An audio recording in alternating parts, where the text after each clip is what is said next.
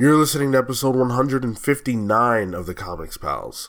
We're a group of comic book journalists and friends who record a podcast together because we don't talk enough about comics in our daily lives. All right, man. So we're back in business here because the last time we had a show where it was just you and me, many people wrote in to say this was the best show that you guys had ever done. You know, and I feel like it takes us back to the very beginning when you're like, why isn't the Comics Pals just you and me, Pete? Like, what do we need all these other hangers on for? I don't know. You know, now we're going to find out. Did I say that? How quick we forget. Yeah, I mean, I say a lot of things. When you talk as much as we do, it's hard to remember it all, you know? Yeah. That's always my favorite thing is when people will, like, bring up stuff that we've said on previous episodes, and I'm like, I have no recollection of that conversation. Seriously, it's like this show, there's other shows, there's just life. You know, you say a lot. You know how much I have to talk in my real life? Too much. In 1 week, dude, please. Forget it. I barely make it onto this show with a voice. Well, as Pete pointed out, this week you are stuck with us as the other three are out there living their lives, although I frankly don't know what lives they have to live. I thought that they just stared at a wall until the show every week, like I do. You got to find some time to read comics, too. Well, you know, listen, you wake up in the morning, you brush your teeth, you read a comic. Yeah, I am excited, actually, because there's a lot of things to talk about this week. Disney Plus is dropping next week, if you can believe that. Oh, shit. Yeah. That snuck up on me. I should say this Friday is when it's dropping. And so we're going to be talking a lot about that. And then, of course, we're reviewing New Mutants #1 and X-Force #1. We're at the point now where we're going to start to see multiple issues of X-Men dropping each week and not just one. So I'm really excited for that. I should say X-Men titles, not X-Men. Yeah. So really, really exciting stuff on the X-Men front. And we're going to talk about the X-Men more in just a moment, but I want to plug and let you guys know where you can find us all over the place. We are the Comics Pals. Thank you for joining us. You can find us all over the internet at the Comics Pals. If you want to get us on social media, we are at the Comics Pals, wherever it is that your social media is sold. You can write to us at thecomicspals@gmail.com. Whatever podcast hosting platform you prefer, we will most likely be there. If we're not there, write an angry tweet to @Mr. Marco Inamoto, and he'll ignore you. And, of course, we're on YouTube. I think we're rounding out the end of our interview content over there, but we've got other content that's going to be rolling out here really soon, so make sure that you subscribe if you haven't. It's a big way to help us out. We really appreciate that. And hit the notification bell so you're made aware of whenever our content drops. All these things are free to do, and they help us out a lot more than they cost you, so hook us up. Now, we got some time. I figured X-Men, you know, really, really exciting time for the X-Men. It inspired me to play a game. Ooh, been a while since we played a game. Yeah. So, this is how the game is going to go. It's a really simple game. And I'm going to test your knowledge. Oh, no. Yep. So, we're going to go alphabetically from A to Z. And for each letter, you have to name an X character. Okay. All right? But just an X character, right? Like, it could be anybody? It could be anyone that is X universe related. Okay. So I'm going to do this, and when I fail, you're going to do it and nail it? Is that the bit? I'm not good on the spot. All right. Okay. Let's do it. All right. So do you want me to give you the letter, or are you good? Give me the letter, just so that there's some back and forth here, you know? All right. A. Apocalypse. B. Beast. C. Cyclops. D. So D? I'm at D and I'm already blanking? Jesus Christ, man. Oh, Domino. Boom. E. Egg. F. Franklin Richards. G. My mind immediately went to Gray, and I'm like, Jean Grey, but that doesn't work.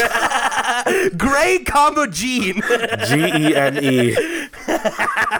Her long lost twin. Pass or play? All right, okay. Pass, I guess. H.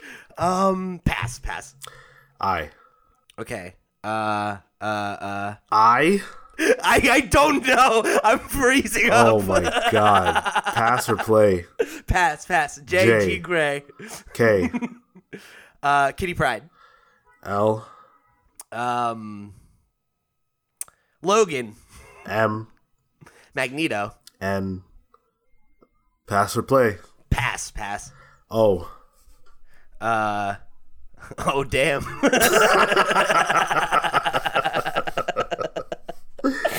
Oh my god.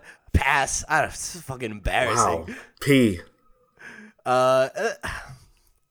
Psylocke. Q. Quentin Quire. R. Queen, Red. R. Rasputin. Boom. S.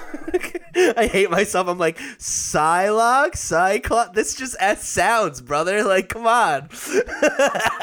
And that's the thing is, I know I'm missing so many easy ones just because I hate games like this. T. Okay. You know what?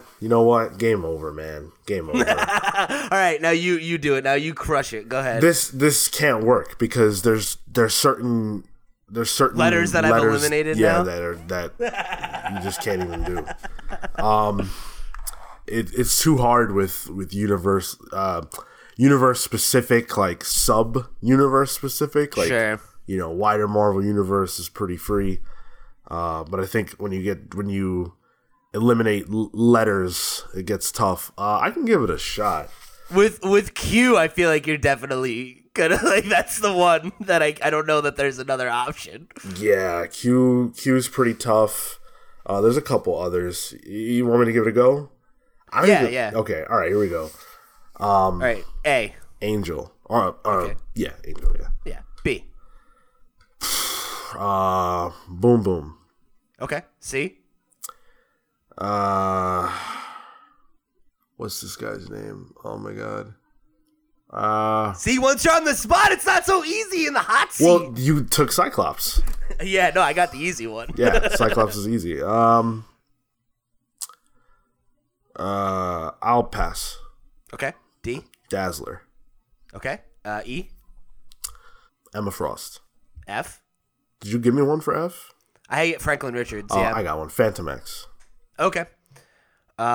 G. Glob Herman. H. Havoc. I. Iceman. J. Juggernaut. K.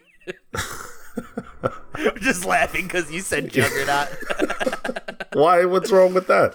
Nothing, just because anytime I think of Juggernaut, I just think of the Juggernaut, bitch. Yeah. It's a 20-year-old joke at this point, but I still laugh every fucking time. I hear that. K. I got nothing on K. Pass. Okay. L. L. Lorna Dane. Okay. M. Magma. N. Nightcrawler. Yeah. O. Omega Red. P. This is where it gets difficult.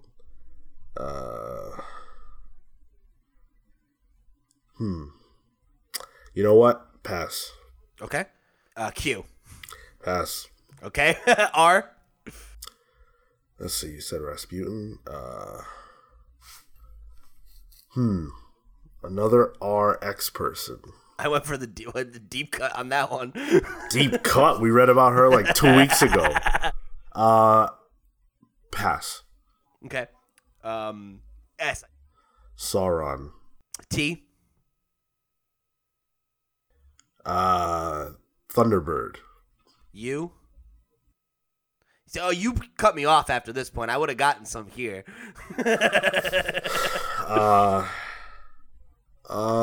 Pass. Okay. V. Victor Creed, Sabretooth. W. Wolverine. Yeah. X. X-23. That's a good one. That's easy. Y. That's an interesting one. Pass. Okay, and then Z. I got nothing for Z. Pass. Okay. So yeah, so you passed on 7. I think I probably did a little bit more than that, but And you went It's tough. first. yeah, I knocked out a lot of the easy ones. The unfortunate thing is a lot of the like X-Men that come immediate to your mind, like there's doubled up. Like I thought of like 4 for M. Right. You know, it's like Magneto, Mystique, Marrow, like, you know, whatever. But when you get to some of the other ones, it's like, man, what X-Men's name starts with a fucking S? I don't know. Did I pass on R? Oh my god, that's embarrassing. Rogue. Yeah, but like that's the thing is what you don't think about it when you're like the clock's ticking, you know? For G, I went for Glob Herman over Gambit. What is happening? It's just what comes to the brain, you know? I've been wanting to play this game on this show for quite some time, and I wanted to play it with like the wider Marvel universe, and I specifically want to play with Marco because I want to see how far he gets before just total collapse. Oh my god, I can't imagine he like maybe he gets like a quarter of the letters. That's like a hard maybe, I feel like, too. Yeah. Yeah, because I feel like, especially when you add the pressure of the fact that it's a game and you're like, like, it's easy to forget stuff that you obviously know, right? Like, Yeah, absolutely.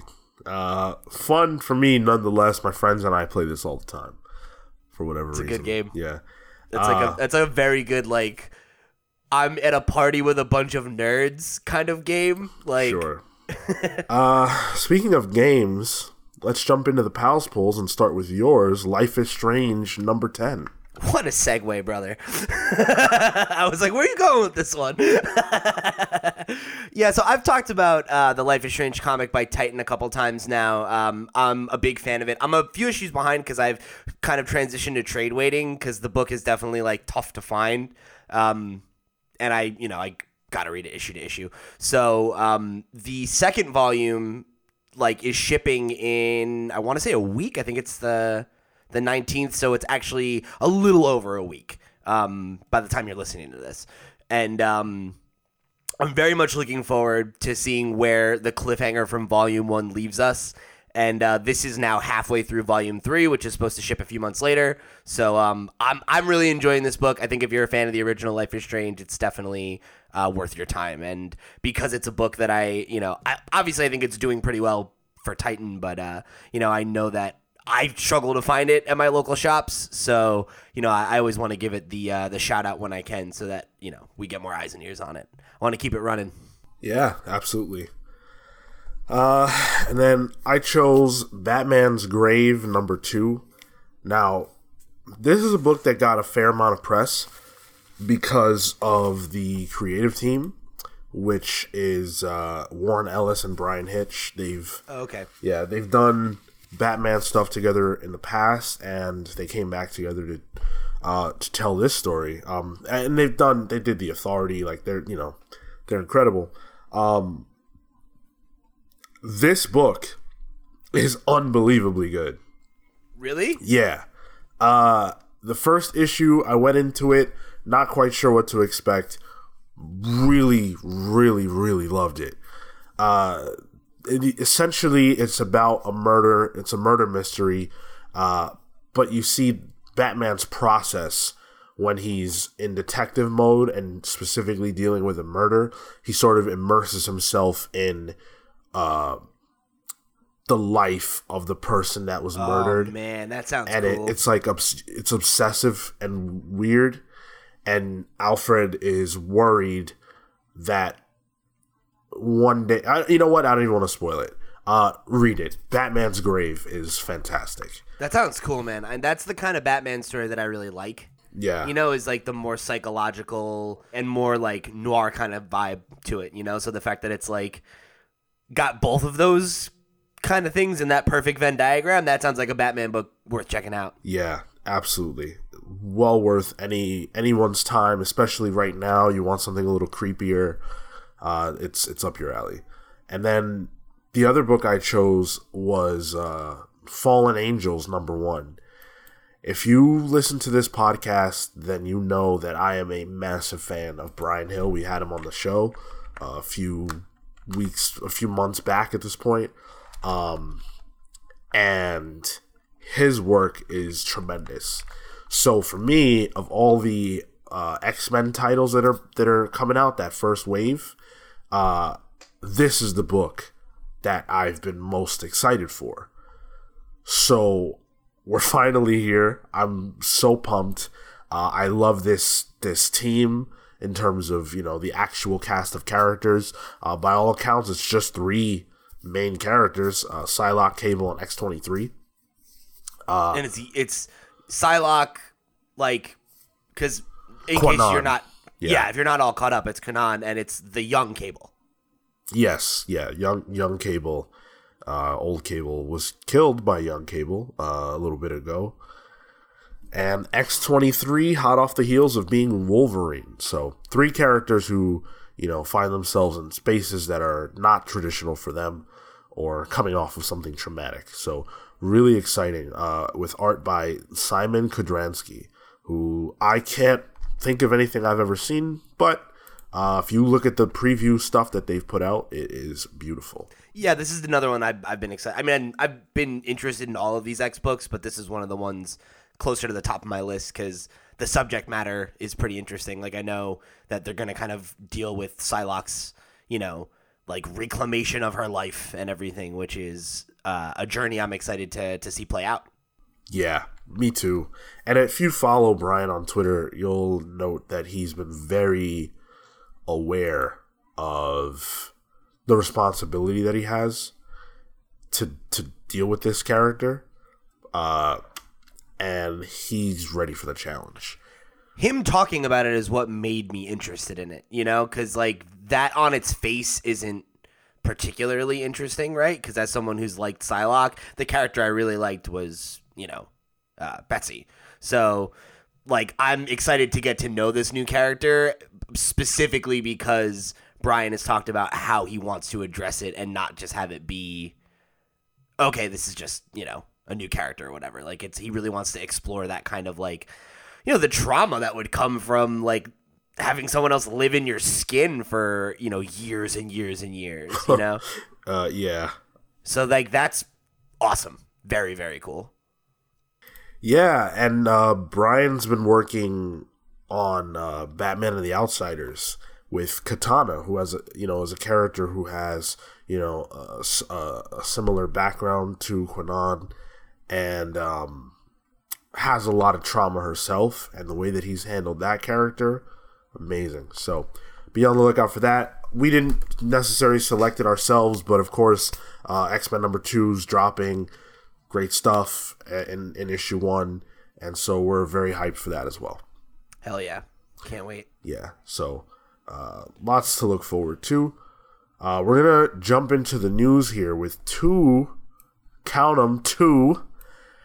big bits of casting for the upcoming Batman film. This is a movie we can't stop hearing about.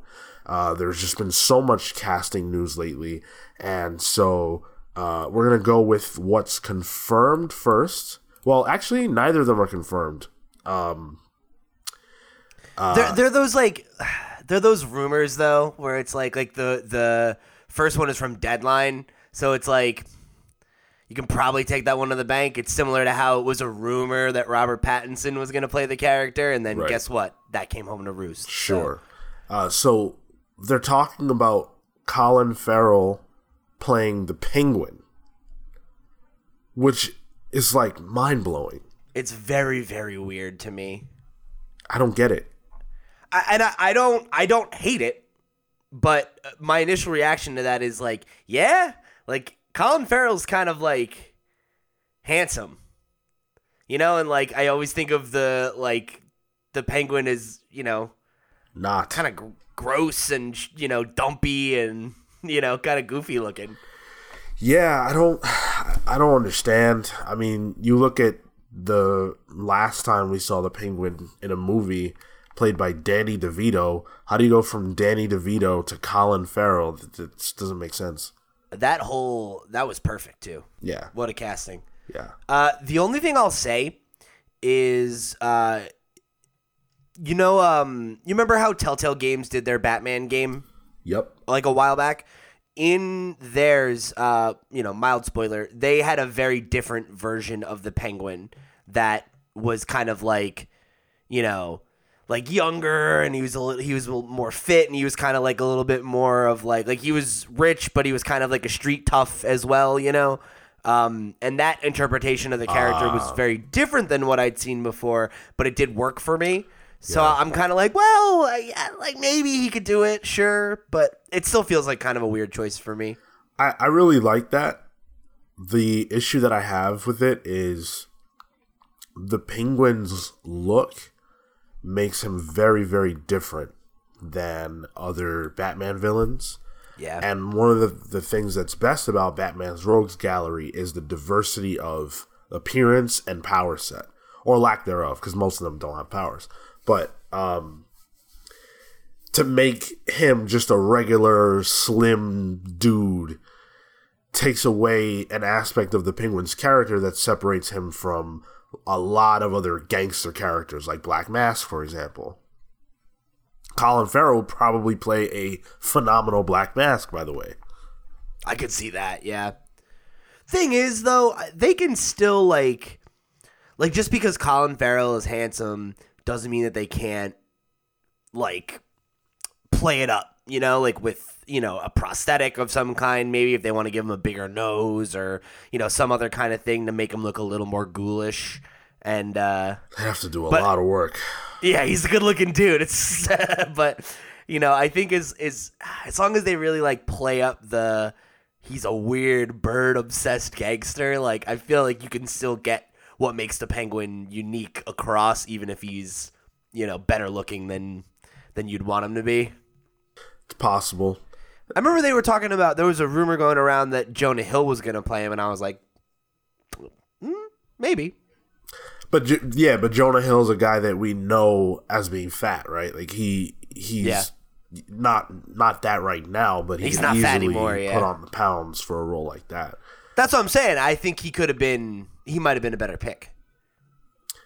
Yeah, I would love to know why those talks fell through. The other bit of casting is also a little bit of an odd one. Andy Serkis to play Alfred Pennyworth. Yeah, so this was another one that I thought was kind of weird because obviously, Andy Serkis is best known for his, mocap stuff, but most recently he was in Black Panther and he was pretty cut, Yeah. He was a big dude in that movie. So, I mean, it's not impossible for him to slim down and, be a little bit skinnier or whatever and, get into a less assuming look. But I don't know. It's hard for me to say that I don't see it because the thing with Andy Serkis is that I didn't see him as a big, muscly villain in Black Panther either until I did, you know? And he's also been Gollum and Caesar, So it's he can kind of do anything, he's a chameleon. Yeah, I think that's a good point. And when it comes to these casting things, especially for characters that are more malleable, because, Alfred's been played by a few different amazing actors in a few different ways at this point, and they've all been good. Like the great Michael Caine. Yeah. From Michael Caine to Jeremy Irons, Jeremy Irons, not necessarily a guy you associate with a butler either, right? So at this point, I think you can slot a lot of older dudes into that role, great actors, and just get a great performance and call it a day. I really think the only things that you need to get an old white British dude with a good voice, who can talk slow and have gravitas, and it's that's Alfred, man. It's not that hard. Yeah. They're rolling out the Brinks truck, I feel like, for this movie, man, because they're casting some heavy hitters. Movie stars. And they're not done, or at least I wouldn't imagine that they're done. Maybe they're done. I'm excited for this movie, man. I am too. I'm trying to be cautiously optimistic about it because, we've been burned with DC stuff before, but like, Matt Reeves seems to have a vision for it. He's getting some really good actors working with him, and I feel like, I think as long as this isn't a movie that gets like choked by the studio, that like we could really have something cool here. The whole like, he wants to have a more on the ground, like, noir, like mystery kind of Batman movie is like I said before, like that's what I like out of a Batman story. So like the idea of this maybe having like a bit of a more like anthological vibe where like maybe he's dealing with all these different villains at like different points in his career or something, that could be cool. If it's all three of them teaming up and he's got to solve this big mystery to figure out what they're doing and stop them, like, yeah, that could be great too. I'm a little wary about the fact that it has so many villains because like I think that can lead to it getting a little bit like bogged down. But I also feel like with Batman, like Batman is not a character who needs any introduction at this point. I don't care how old you are. Like, the story of Batman is very easy to understand, and it's been told so many times in so many mediums that I think even if you're a little kid, like, you've probably seen Batman's origin somewhere, And if not, your parents could explain it to you in like 2 seconds, or your brother or whoever, like whatever person is going to be your POE into the Batman universe can sum it up pretty damn quick, and that's part of what makes Batman so easy to get into. So I have reservations, but I really do think this movie is going to come together, and all signs are pointing it to it being something that'll be like actually fun to see, which when the fuck is the last time that happened? It feels like ages since I enjoyed a Batman movie. Yeah, I think it's time for a Batman movie. DC has really, Batman has put DC on their back, even though Batman's a fictional character. And whenever stuff with Batman isn't doing the best, DC's not doing the best. And this is something that we've covered in the past.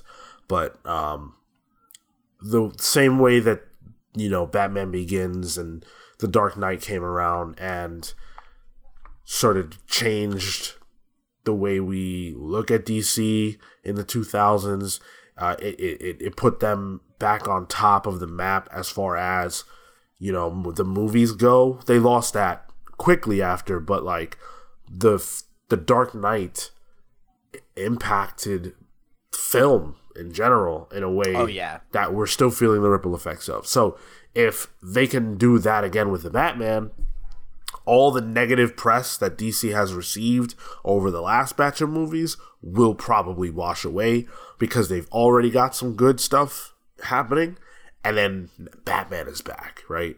You think about what were the movies that came out before Batman Begins? Obviously the bad Batman movies, but then also Superman Returns, which a lot of people didn't like. Yeah, so the conversation was not good around DC, and then all it took was a couple of good ones. So, and the funny thing is, like, you think about Batman Begins wasn't even like the level of hit that that I feel like it's remembered as because of the Dark Knight, like what the Dark Knight trilogy became, because like Batman Begins was awesome. I liked it when I saw it, but it wasn't a cultural moment, and then like Dark Knight was like, that blew the lid off everything. Like, if Iron Man hadn't come out, like, that same year, or maybe it was the next year, like, I think that superhero movies would still look like The Dark Knight. Yeah. Yeah. I think you're right about that. So, a bit of congratulations is in order to the creative team behind Undiscovered Country.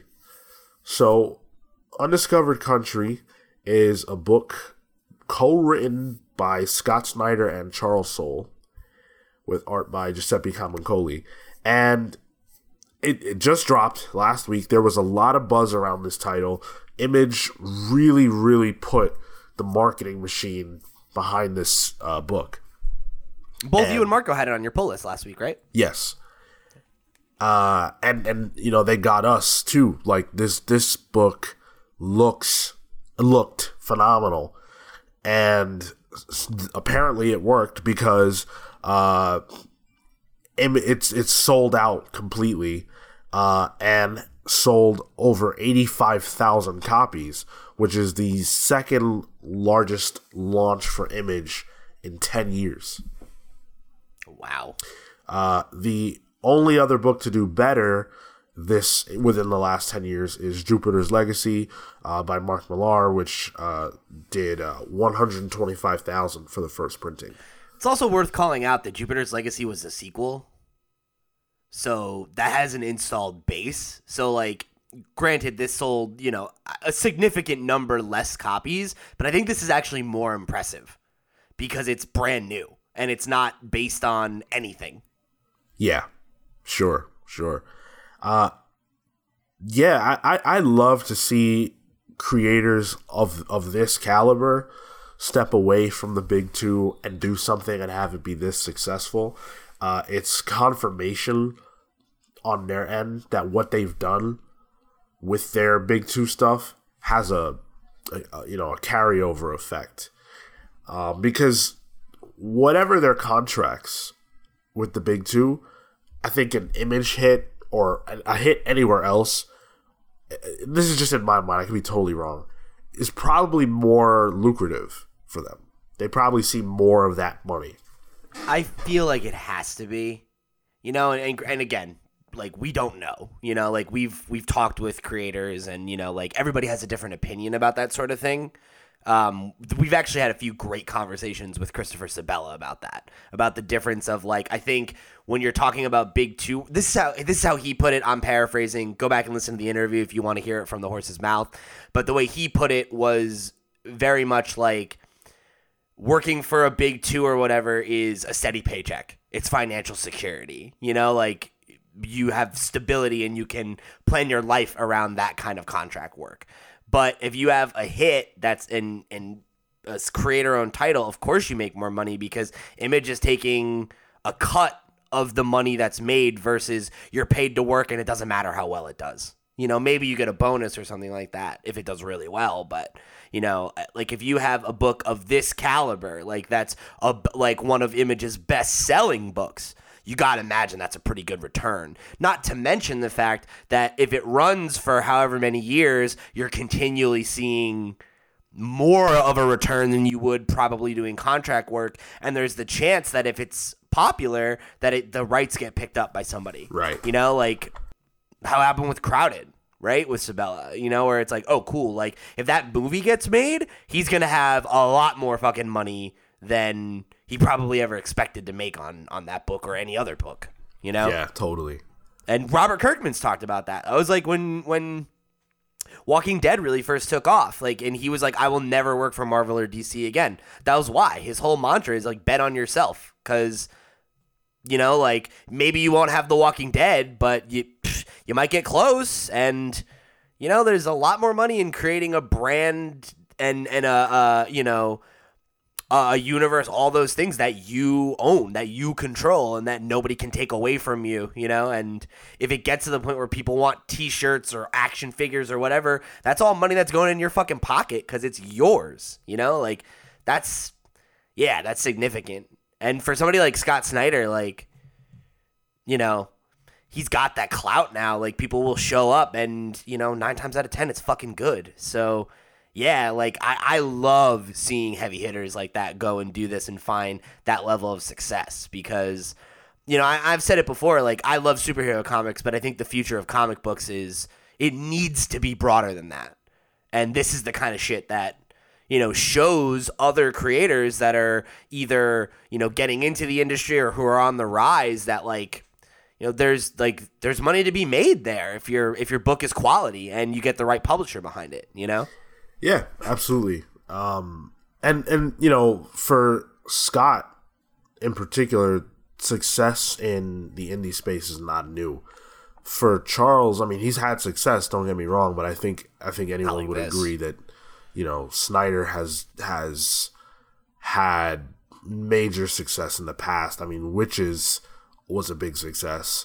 I think the Newsarama article says that it also sold like about 85,000 copies when it went for its first its first number one. Yeah, so he can do this. You know, he's done this, but no less impressive, no less worthy of congratulations, which is exactly what we're here to do.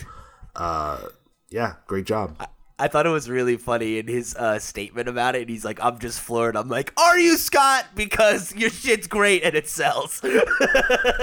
Scott Snyder is like the most humble creator that I've ever spoken to. And he is also very humble whenever he does any type of public speaking at all. And I assume that that's his real personality. I assume it's not made up. Yeah, he's just a really humble guy. Really nice guy. Nothing quite like that when you got somebody who's ridiculously talented and isn't a dick about it. Yeah. And you know, of course, we've said this before, I'll say it again, most of the comic book industry is like that. So that's been my experience anyway. Yeah. I've never like talked to excluding Stranko. Who I've never talked to like somebody who I think of as like a legend or like a celebrity or whatever who's like big timed me. TKO Studios, who we've talked about on the show before, they have a very unconventional way of putting out books. They basically release the individual issues and the graphic novels basically at the same time, both complete. If you want to buy the individual issues, you can do that. If you want to buy the graphic novel, you can do that. If you want to buy it digitally, you can do that. You can do whatever it is that you want to do. To what appears to be, some success, enough success that they're able now to put out the second wave of titles. So the second wave consists of 4 books, and they look pretty cool. So we've got In the Banks by Roxane Gay and Ming Doyle. This is a group of women who are the most successful thieves in Chicago, who come together to avenge a loved one during the heist of a lifetime.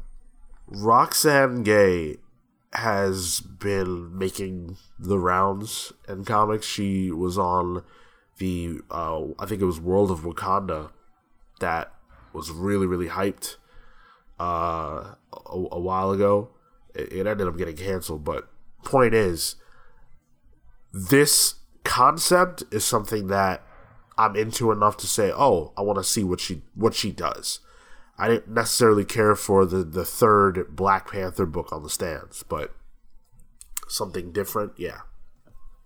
Yeah, I mean, it's always cool to me when you have people like of this caliber, you know, who decide that they're going to come like play in the space of comics.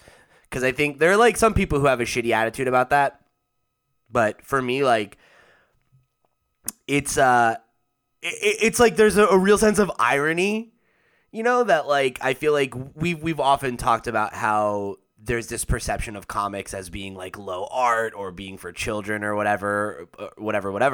And I love when you have people like Roxane who are, you know, she's a contributor at the New York Times, you know, she was a professor at like, you know, all these prestigious universities. Like she's a very smart academic and an accomplished published writer, and you know, and then she's like, yeah, and I write comics, you know, because comics are, you know, like just as legitimate as anything else. So I always think it's cool to see people like that who like out of nowhere, either because they loved comics or because they wanted to break in and do something else. Like it's cool.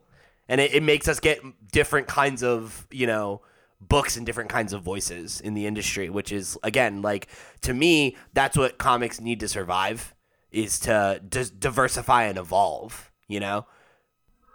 Yeah, without question. Need more voices, need more, you know, ideas. And so, yeah, really excited for this. It's cool. Next up is Sentient by Jeff Lemire and Gabrielle Walta.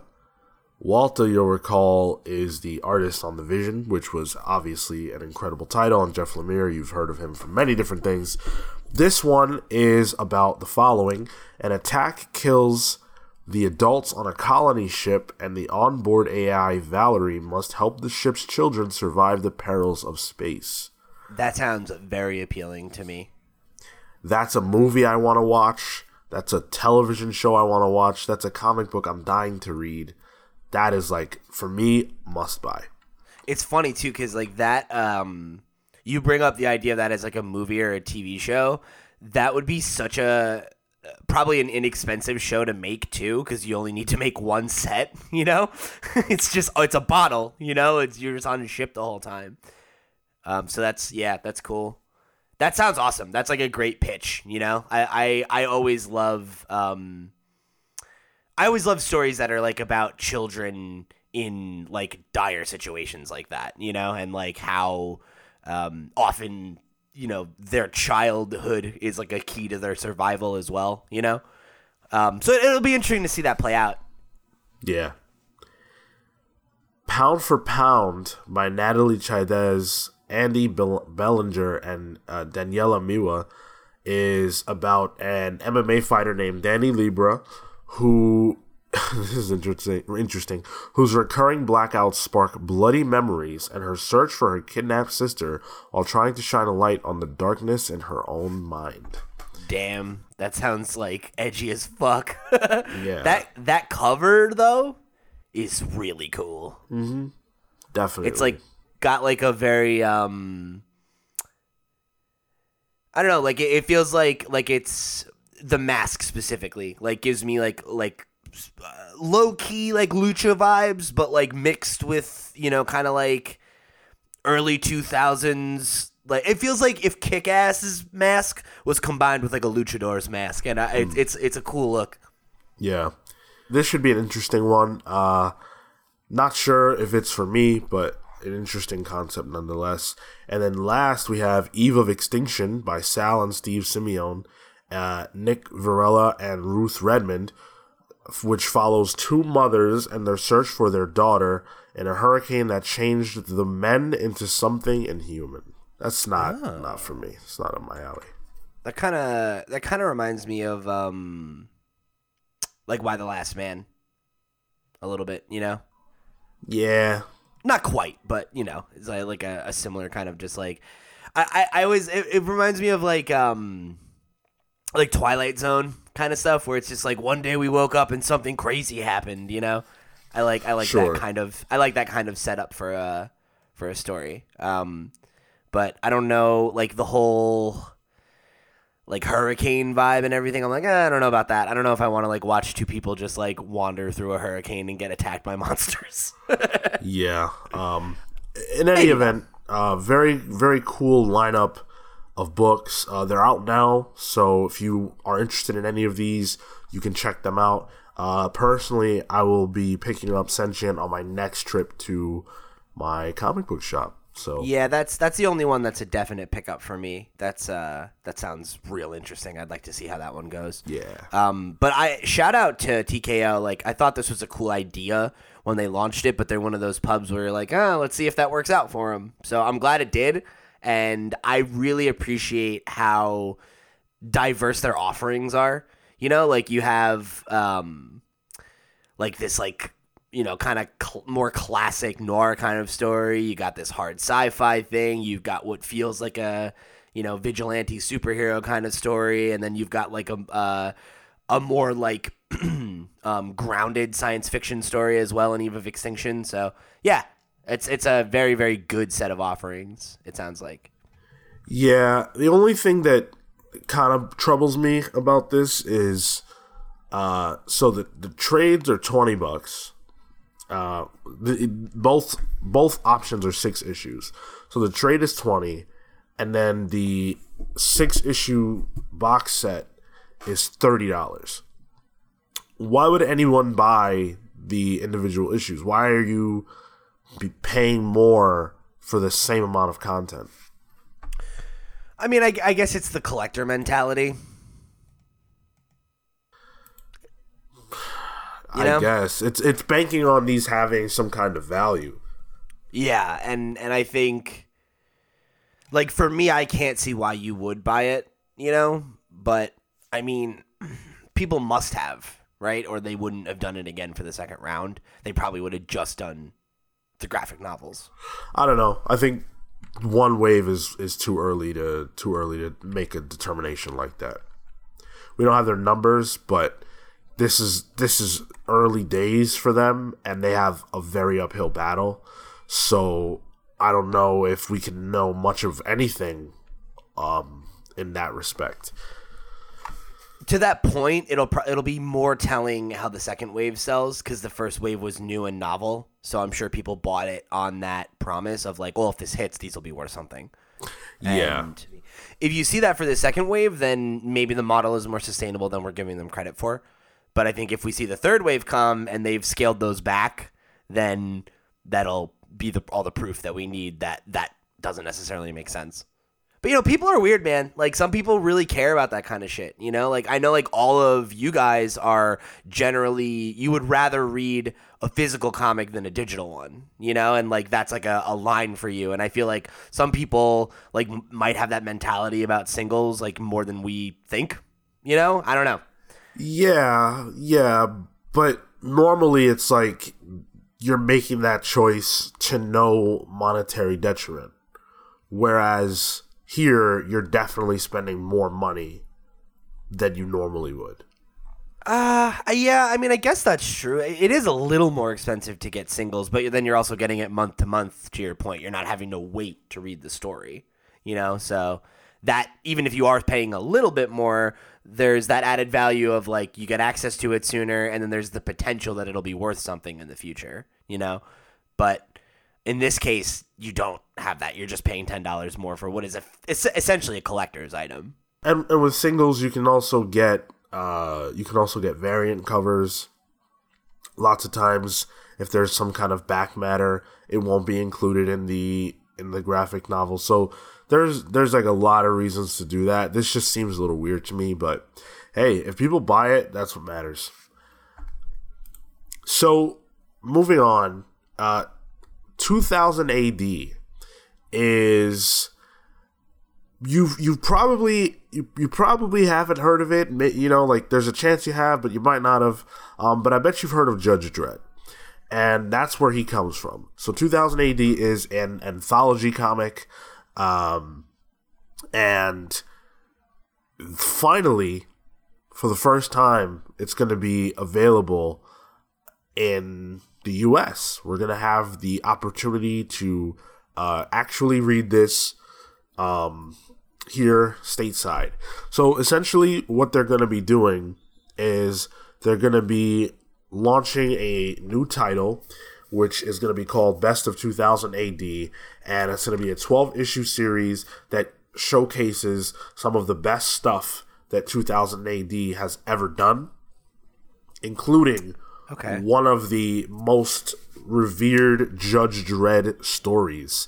Now, I gotta tell you, at first I was reading this and I was like, alright, but I am so excited for this out of nowhere because I've always thought Judge Dredd was really cool, and I didn't know where he came from or whatever, as you know, like, as a younger person. Found out he was a comic book character, okay, whatever, but I never saw a Judge Dredd comic book before. So now I have the opportunity to not only read Judge Dredd, but I have the opportunity to see what the whole anthology world is like, and I don't have to find the best stories. That's what they're being giving curated me. for you. Yeah, that's brilliant. So real quick, 2000 AD is it's set in the same universe as Judge Dredd? That's the thing? Yeah. Okay. That was what I was thinking. And then he spun off from that. Yeah. Okay. Yeah, because I've heard of it before, but if you had asked me what it was, I would not have been able to tell you, you know? I didn't know that was that there was a connection there. I've only ever seen the original Judge Dredd movie. Like, that's like my entire knowledge base of the character. Honestly, I don't know if I've ever even seen that. I don't know where my interest in Judge Dredd came from. I mean, he's cool. He just looks cool. He's got a cool fucking design, and like I know, like the thing I remember the most about that movie is that he like shoots a guy in the dick, and I was like, "Oh, that's pretty cool." Yeah, that's cool. They had the Judge Dredd the Judge Dredd movie that came out a few years ago. Yeah, and people said it was really good. Yep, by all accounts, it was real good. I'm gonna go see that too. I'm not gonna go see it. I'm gonna download it or check something. it out. But yeah, we'll find it somewhere. You know what we should do? We should do a book club of this. That would be really cool. Well, that's this is 12 issues, and it starts in April. So if you want to talk about that, we're talking 2021. Yeah, whatever. I will not remember, nor will you. Marco, you edit this show. Write it down, bro. Yeah. Put together the 2021 book club schedule. Let's go. But yeah, this is something that I'm going to be checking out for sure. There are a lot of really well-known creators involved with this. Jamie McKelvey is going to be giving some new art for this.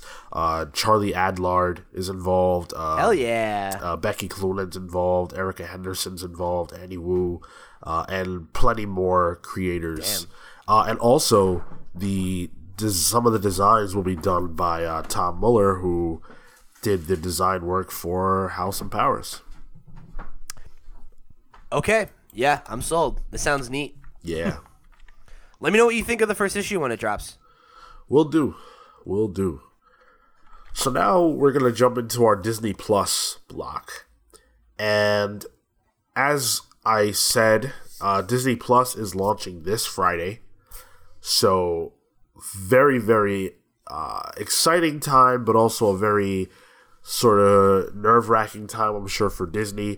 They've been making the rounds, talking a lot about Disney Plus, what to expect, stuff like that. The non-Marvel stuff is not really our concern here, although if you are a Disney fan and you love Disney movies, Disney cartoon shows, whatever, there's a lot for you. They're going to have most of their stuff. Mandalorian looks cool. Yeah, absolutely. When it comes to Marvel, though, Disney Plus probably pissed a lot more people off than it excited. At least that's what the internet would have you believe. So the beef comes from Kevin Feige when he was speaking to Bloomberg and essentially said the following. If you want to understand everything in the Marvel movies, Feige says, you'll probably need a Disney Plus subscription because events from the new shows will factor into forthcoming films such as Doctor Strange in the Multiverse of Madness. The Scarlet Witch will be a key character in that movie. And Feige points out that the Loki series will tie in too. So that's what has had the internet in a tizzy this week. What do you think of that? What do you make of that? I just it's much to do about nothing, man. Like, of course that's the truth. That is how the MCU works. As soon as they said that they were going to make movies, that they had Kevin Feige producing shows that were going to be in the MCU, starring characters that we've seen in the movies, how did you think that they wouldn't tie together? That's the whole thing. That's what the MCU is and does. And anything that's ever existed on the periphery that's like kind of connected to it, like Daredevil, or guess what? They all got the axe, and there's a reason for that. So like, to me, anybody who's like getting annoyed about this, it's just like what did you expect? And B, do you watch every Marvel movie? Like, have you seen every one of the MCU movies? Because if you have, then what the fuck do you care? Like, you were probably going to watch these anyway, right? And if you weren't, guess what? There'll be a million YouTube videos and podcasts like ours recapping everything for you if you really don't want to watch it. Like, it's going to be fine. And I've seen so many people being like, oh, well, I'll just stop watching then. Okay. Yeah. Great. Your $16 ticket, or less depending on where you live, is probably not going to impact the bottom line for DC or Disney too much. So I've seen it's like, it reminds me of when people are like, oh, like The Walking Dead like really fell off, and it's like, yeah, but I mean, it's still like in the top 3 most profitable shows on television or whatever. So like AMC doesn't give a shit. Like obviously they'd like it to be 15 million every goddamn premiere like it used to be, but Disney has a long way to fall before these are not worth doing anymore. Yeah, and a lot of people have said that there's they feel like it's gatekeeping and things of that nature, which is such a loaded word to use for a situation like this. It's not like that. That's like saying that it's gatekeeping because they charge you a ticket to go see the movie. Right. Comparing it to comic books in the sense that comic books have a lot of continuity that can make it really difficult to keep up and things of that nature. At the end of the day, this is a film, a franchise that's evolving, that has to evolve, that has to diversify. I think that having to watch these shows is not different than having to watch the movies, in the sense that the movies are coming out a few times a year, and if you don't watch absolutely every single one, there's a pretty good chance actually that you will not understand absolutely everything that happens in Avengers Endgame, for example. Did that impact your viewing? Maybe. I don't know, because I saw them all. But if it didn't, it's probably not going to be much different here. I really don't feel like it does. And this is a super anecdotal thing, but just like from my point of view, I've seen all the Marvel movies, and I plan, at least for this initial batch, to check out the shows. Whether I'll keep up with all of them or whatever remains to be seen. But I imagine we'll probably be doing content about them, so I'll probably check them out. But either way, like I have several people in my life that have not watched all those movies, Sarah included. And when we watch Endgame together, there are several movies that tie into Endgame that she never saw, and generally speaking, they do a pretty good job of filling in the gaps for people that haven't seen everything. And chances are that if you haven't seen one of those things, you probably know somebody who has, because they're damn near ubiquitous at this point. So how hard is it to lean over and be like, oh, what's going on with this? Right. Like, oh, yeah, this is the guy from Doctor Strange. Oh, okay, cool. Great. Fill in the blanks later. Yeah. It's not going to stop anybody from seeing these movies. I really don't think it will. Well, a lot of people talk big, when there's nothing happening, and it's frustrating because I don't want to watch more of this stuff. Yeah. But then when the movies come out and the hype begins, they go to the theater just like everybody else, marks. And there's nothing wrong with being a mark. I'm a mark. But the point is that at the end of the day, you're complaining about something without even knowing what it's going to look like in practice. We have no idea. Loki tying into Doctor Strange 2 is very similar to Thor Ragnarok being essentially the prelude to Avengers Infinity War. If you didn't watch Thor Ragnarok, you don't know why Thor and Loki were in space and why their ship got taken over by Thanos' ship and how they got captured.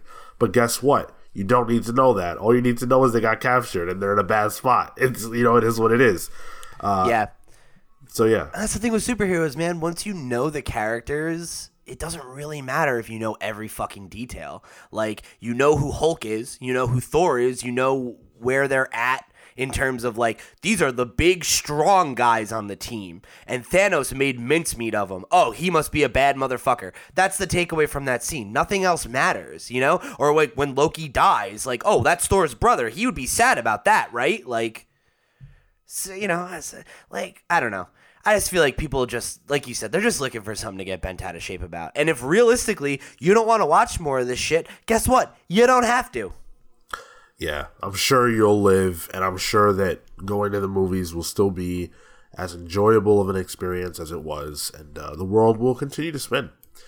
So, although there are people that are saying that they will not get Disney Plus, they will not watch these shows, according to a study by highspeedinternet.com, 67% of the people studied will subscribe to Disney Plus. This is specifically for Americans. Yeah. Which is worth pointing out. But, yeah. So that's the other thing, is that there are a lot of people who talk a big game, but the vast majority of people enjoy these movies and are going to continue to go see them, and we're probably going to get Disney Plus anyway, and, there's an MCU show? Great, I'll watch it. Yeah. That's how it works. It's worth pointing out that this survey was 400 people, which is a small sample size, and I'm sure someone listening right now is like, well, they didn't ask me. Cool. Things like this, they're done for a reason. I'm not suggesting that 67% of all people in the United States are going to be having Disney Plus, but what it does say is that there's a lot of interest, that people are compelled to want to check this out. Yep. Yeah, I mean, there's just so much content on it, and it's not expensive. Of course people are gonna, if you have kids, how would you not get this? It's a no-brainer. Yeah, it's an absolute no-brainer, especially when you consider that bundle that they've announced with Hulu and ESPN. Cool, so you just covered your entire family for the same price as Netflix. Yeah, Netflix, or Hulu. Netflix is $13 for a subscription, a regular subscription, and Disney Plus, ESPN Plus, and Hulu together is the same exact price. And that's the thing, is I already have Hulu, so I'm gonna upgrade to this bundle and get ESPN and Disney for free, essentially. Yeah. Why the fuck wouldn't you do? Most people our age probably should subscribe to 2 of these services. Right. So you just throw that. Yeah, it's fucking no-brainer, absolute no-brainer. Yeah. And for me, I was like, okay, well, I got to sign up for this. Turns out, as a Verizon customer, oh yeah, you get it for free, right? For free of this. So, they're definitely working all angles here, and it's, you got to imagine by the time your year's up, you're going to want to resubscribe too, because you'll be like, oh, I watched all those shows and they were good. Well, we won't even have any of the Marvel shows until a year from now. Oh, really? There's none that are in the first year? 0. Falcon and Winter Soldier. Well, again, a year from now. So it's in the first year. But when my subscription, when all people's subscriptions are dying out, you will have only seen Falcon and Winter Soldier. Oh, I mean, that's perfect though, right? You give them a little taste. Yeah. Don't you want to watch the next one? Yeah, probably. On top of that, I don't know if you know this, but each series is releasing weekly. So it's not Netflix style. So okay. At this same time next year, Falcon and Winter Soldier might not even be over. So you actually might need to re-up to continue to watch the show. Fucking A. Yeah. That's smart. Yeah. The thing is, man, I don't know, by that, they already got me, this is a thing that's of course I'm going to do this, it's a very affordable way to get a ton of more entertainment options, regardless of if the original stuff is even good. They've got every fucking episode of The Simpsons. There are people who would sign up for that alone. So, yeah, they got us coming and going on this motherfucking thing. It's going to be interesting. The streaming wars have begun for sure. I'm really excited to see what Netflix does as a reaction to Disney Plus, but look, Disney fan of almost 30 years, that's where it's at. I always felt like if Disney came out with their own streaming service, that would be the only one that I would rather have than Netflix, and that remains true. I would miss Netflix, but I can't not have Disney Plus. I think. So let me ask you this question. This is maybe a little bit outside of our realm, but I'm interested in what you think. Who do you think the players are going to be that survive this game? Because for me right now, I think that people are getting so bent out of shape about how many streaming services there are and talking about how it's we're just getting back into cable or whatever. I don't think that's how it's going to end up. I think that at the end of this thing, there's going to be maybe 3 or 4 players that walk away from it. And for me right now, I think it's Netflix, Disney, HBO Max, and maybe Amazon Prime, because Amazon is propped up by a bunch of other stuff, you know? Well, when you say by the end, what do you mean? Like how many years out? I don't have like a prediction of within 5 years or whatever, but I think that I think this race for everybody to have a streaming service is not something that's sustainable, because I don't think that all of them can survive, you know? And I think like in the way that for a long time it was just Netflix and Hulu, I think eventually we're going to, whether it's 5 years, whether it's 10 years, I think we're going to settle and have a few people that are controlling the space, you know? So I don't have it right in front of me, but I was, looking at all this stuff the other day, and I saw that to get all the streaming services that are available for television and movies, you'd spend $150 a month. So that's cable territory for sure. Yeah.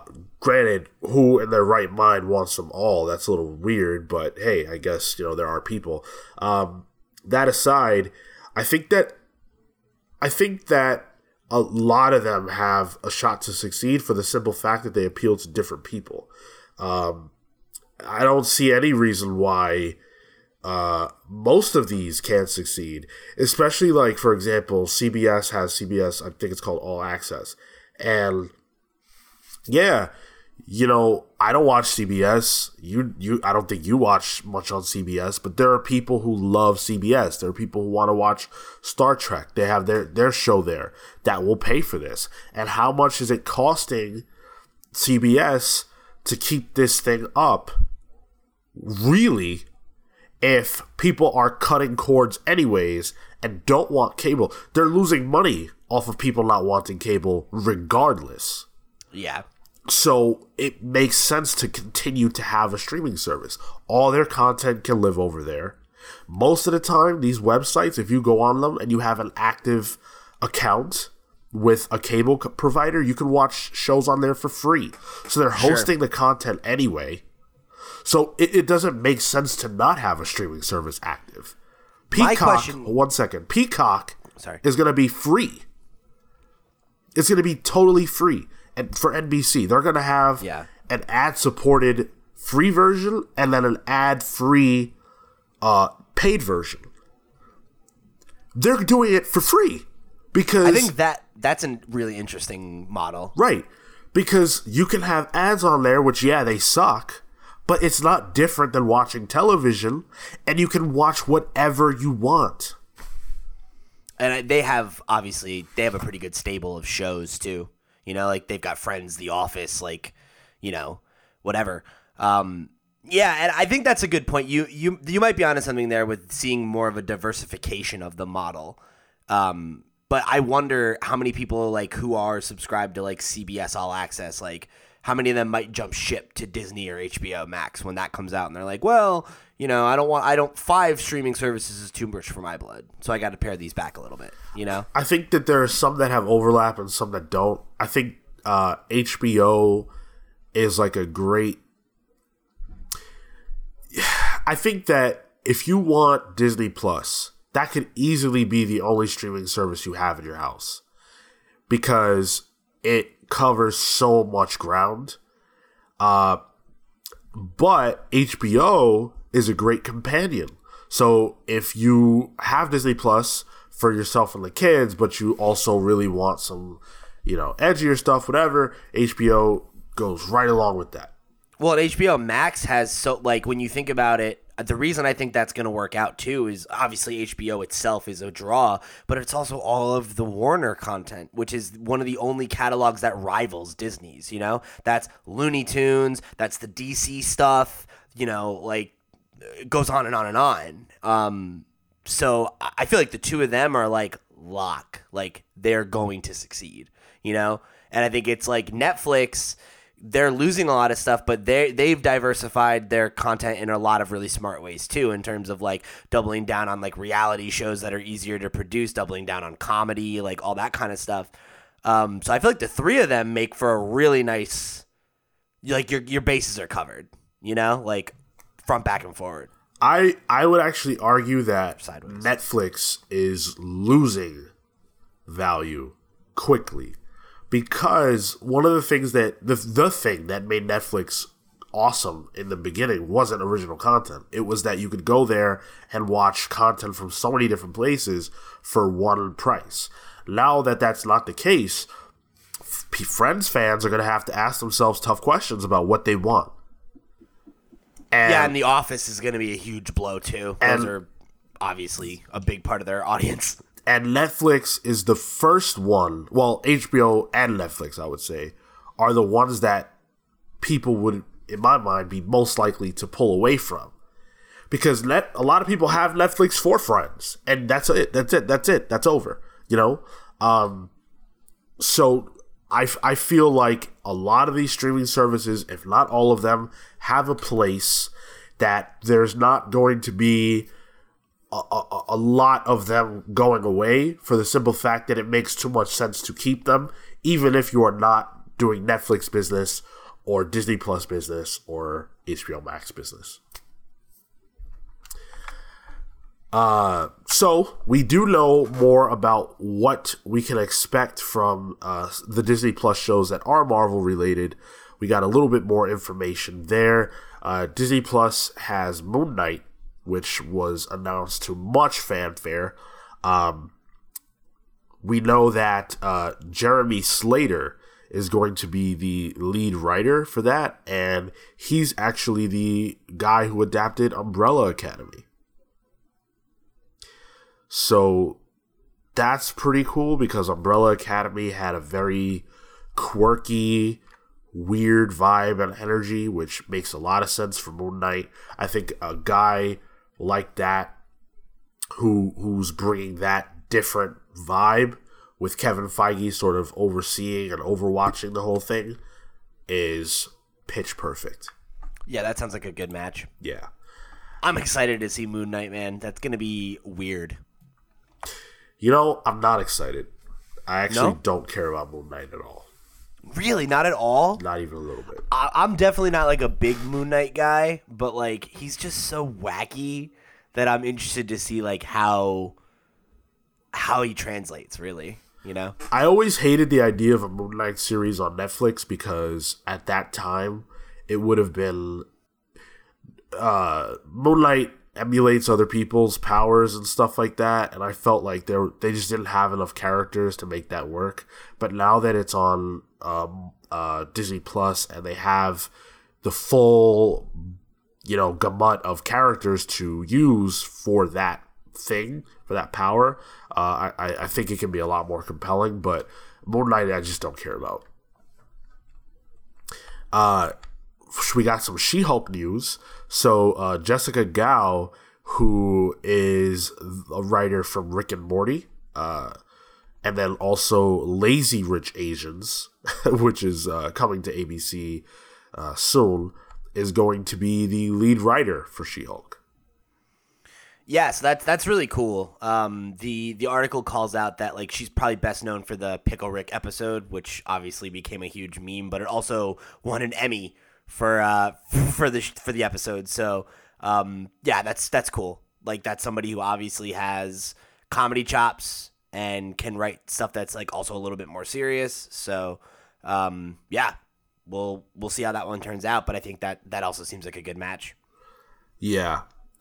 She-Hulk is a show that I'm really excited for because I'm a big fan of the character, although I question the timing just because I'm not sure how. I guess my biggest question is, how do we get to the point where she exists? Is this going to be an origin story? If it is, it requires the Hulk to be involved. So there's a lot of questions for me, but I'm excited to have them answered for sure. Same. I would say that's probably the live action show that I'm the most excited for. Yeah. Well, go ahead. Well, what's one for you? WandaVision? Without question, WandaVision is the one I'm most excited for. When you said that, I was thinking automatically about new characters. Okay. And I thought about Miss Marvel. Fair. That one's interesting, too. And obviously I like teenage superheroes, and she's from New Jersey, so that's cool.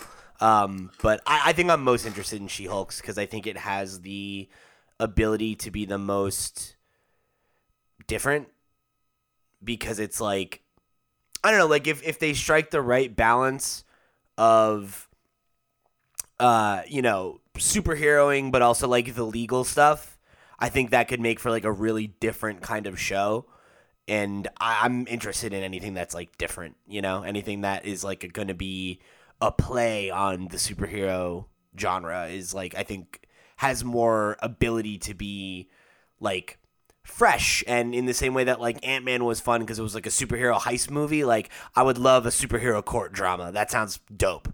So I have a lot of hope that this one comes together because as much as I think that the other shows will probably be good, like I can also see how each of them could be similar to something I've seen before. She-Hulk is an example of a character that really doesn't need a movie, and the fact that they're willing to put big budget behind these shows allows the character to thrive so that they don't look cheap or, poorly done, or, you're spending $100,000 on a wig like they did with the Inhumans. So you avoid some of the problems that a lot of these shows have, but it also gives you the room to tell a good story, a strong story, and then that character can move on, or in conjunction with that can then also be an Avenger. She could replace the Hulk on the Avengers and then have her own show. This would be the first time. This is the first time that things like that are going to happen. We've never really had that before, where you can see these characters in two places. Yeah, I think that'll be especially interesting for Kamala because, not to say that she couldn't have a movie, but I feel like you're going to get in the territory there of like, how different is her movie going to be than Captain Marvel or Spider-Man? It's going to be like somewhere in the middle of those two things, Whereas like if you have the show, you have the opportunity to like get more into like some of the more mundane stuff that Spider-Man deals with very briefly and like build out the character in a way where like you get to know her a little bit better. You get to like get in, like get behind her so that when she does graduate to, being in a team up movie or something like that, like people are already like behind her, And like I feel like the reaction to Captain Marvel, like obviously there was a lot of people who had a shitty reaction to it because they're shitty, but I know we definitely talked about how it was kind of weird to have it be like, oh, it's this flashback, that's her origin, and then all of a sudden she's in the big hero movie and she's like a heavy hitter. And like, not that it necessarily didn't work, but like I felt like you were kind of rushing to set her up rather than being able to take your time on a show like this and really like organically weave her into the workings of the existing universe. And, when she's elevated to a major player, you're like, oh, cool. That makes sense. I think with Miss Marvel, you could easily do a movie. You look at the Spider-Man films, and the relationship between Peter and Tony, not in terms of the actual like dialogue and conversations, but the way that Peter sees Tony, the way that Tony sees Peter, is the same as Miss Marvel and Captain Marvel, and so the blueprint is absolutely there. And I'm bummed out that they're doing this so fast. I wish that they were taking more time to establish Captain Marvel before Miss Marvel happens, because she's directly inspired. I don't see what has Captain Marvel done that would inspire somebody. Human beings on Earth don't know she exists because she only appeared one time. Well, technically twice, but I don't think that she would have even appeared on TV. So I don't know. Yeah, it's tough to say not knowing how much of the events of Endgame are known to the broader population. Whether they are or not, I highly doubt that there were televisions or cameras in the region of the battle. Yeah, right. And not to say that that's impossible, right? Because like we've had events like that where it's like there's been footage of like a big event like that somebody caught somehow, so like they could explain that. But to your point, like I think that a Miss Marvel series makes more sense after you have a Captain Marvel 2 where she like is on Earth the whole time and, makes her presence more known.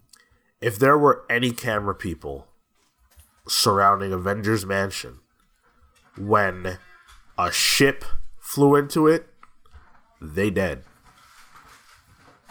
So I don't know how they're going to pull that off. But in any event, the last bit of Disney Plus news is that Hawkeye was originally supposed to be a movie.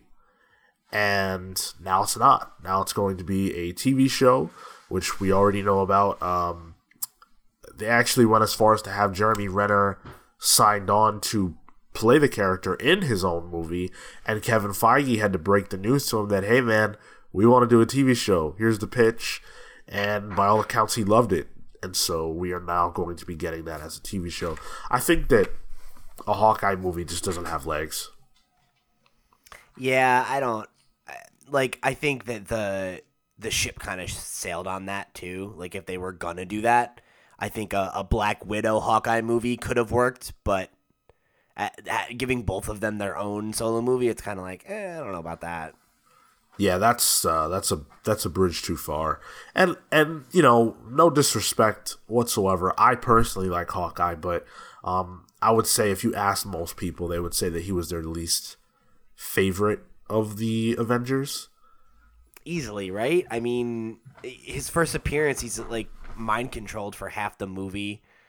You know, I don't know. I'm not a Hawkeye hater myself either, but I think I don't think they've done much to make him a character that people want to follow by themselves. Yeah, so he works in an ensemble, but. And frankly, I think this is the last time we're going to see Jeremy Renner as Hawkeye. Probably. I think this is his swan song. So yeah, I think his daughter will probably become Kate Bishop, and then she'll be the new Hawkeye, and that'll be that. Something like that. Yeah. Not quite Kate Bishop, but that role. She'll become Kate Bishop. Yeah, she changes her name. Yeah. All right. So all that out of the way. Hopefully, you guys are going to be subscribing to Disney Plus. If you're not, let us know why not. I'm very interested in this whole thing, and I'll be there day one. So always happy to talk about it. You ready for you and me to be the only ones who review all those shows? Because everybody else is like, I don't have $8. Marco will 1,000,000% have it. And also, let's not shame people who don't have $8. Look, Phil has $8. He just won't spend it. Yeah, well, you know what? Phil thinks these movies suck. That's what he says, anyway. Yeah.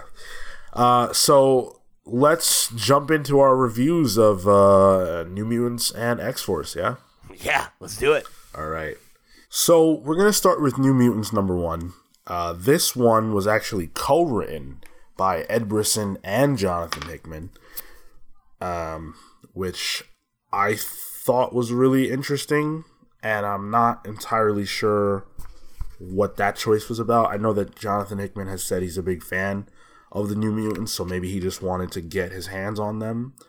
It's also possible that he felt he needed to kind of guide the ship a little bit, but I don't really see what about this issue would have required that. But in any event, the art Isn't it only the first issue that he co-wrote too? Yeah.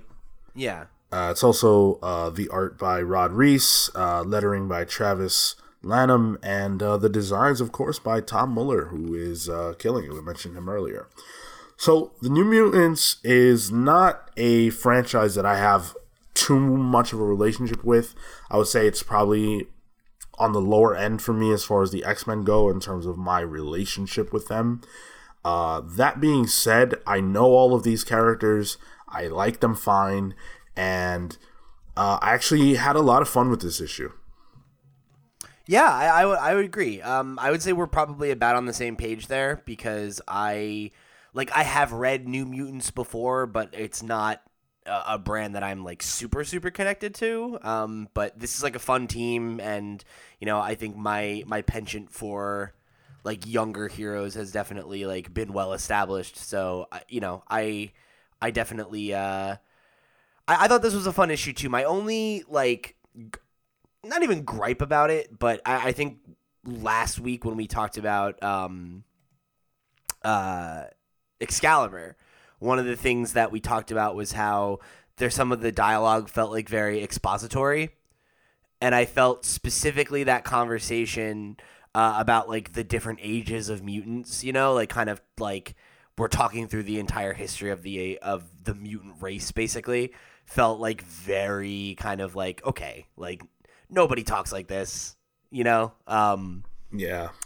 And that was weird to me, honestly, because I felt like there are a couple moments like that where they were like catching us up and like setting groundwork for our understanding of the stakes, and I didn't really feel like I needed that, you know? Like that felt kind of aimed, I guess, like if you're picking up this book and you haven't read everything else, but like as someone who has, I was kind of like, yeah, no, I know these things.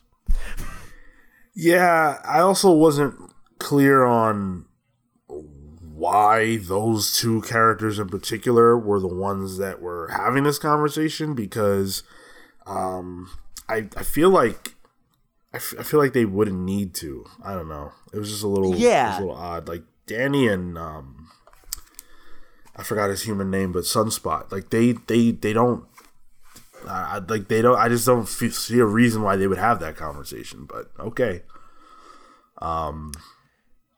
Yeah, it felt very like aimed at the reader, you know, which is fine. Like it's not, you know, that's not a trope that I'm unfamiliar with in comics. It's just like it felt like a similar to what we said about Excalibur, where it's like that made it feel like kind of any other issue of any other comic rather than what we've kind of come to expect with these X titles more recently.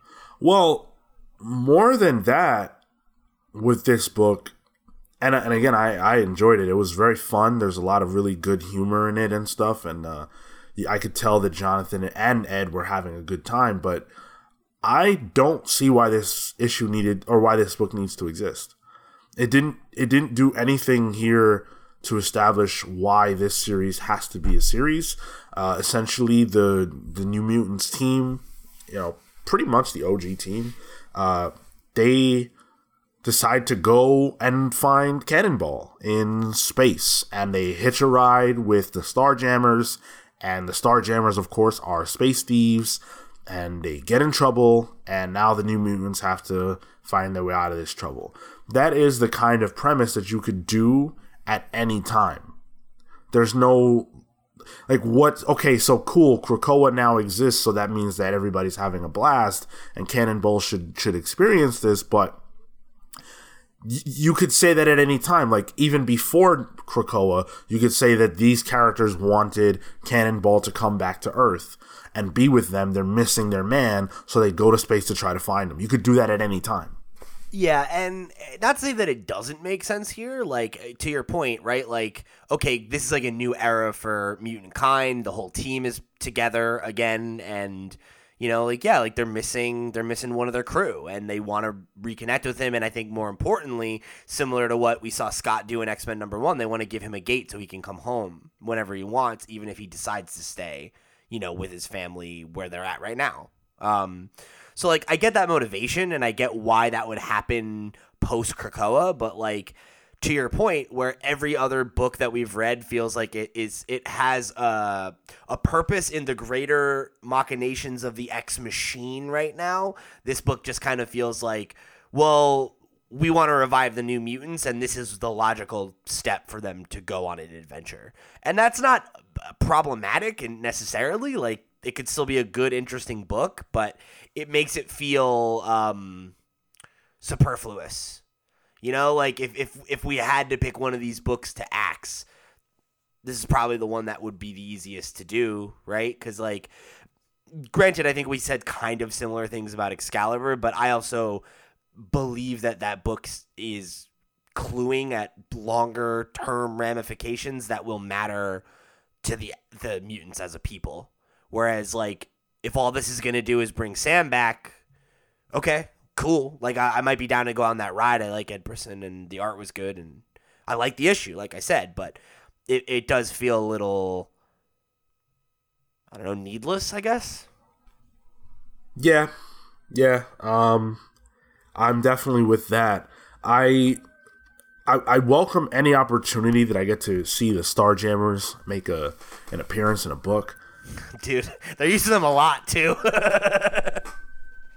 Yeah. Oh, can you hear that? Yeah, but if you want to wait a second. Yeah.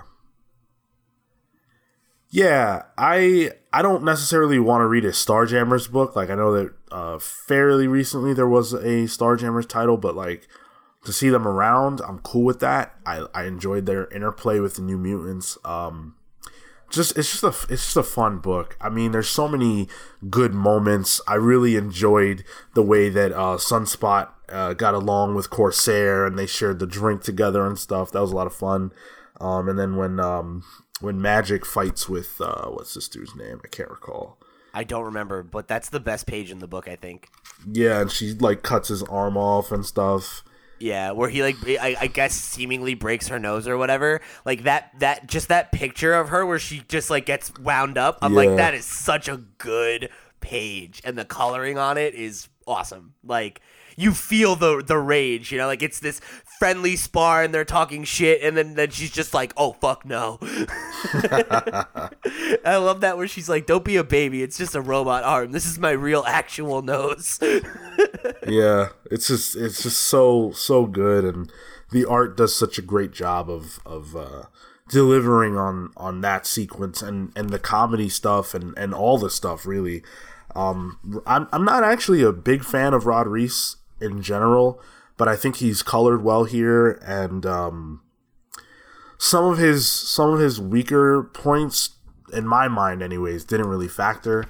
Sometimes I don't really care for his I don't know, his characters look a little bit like stuck in the page. They don't pop, and that normally bothers me quite a bit. Here it wasn't as big of a factor.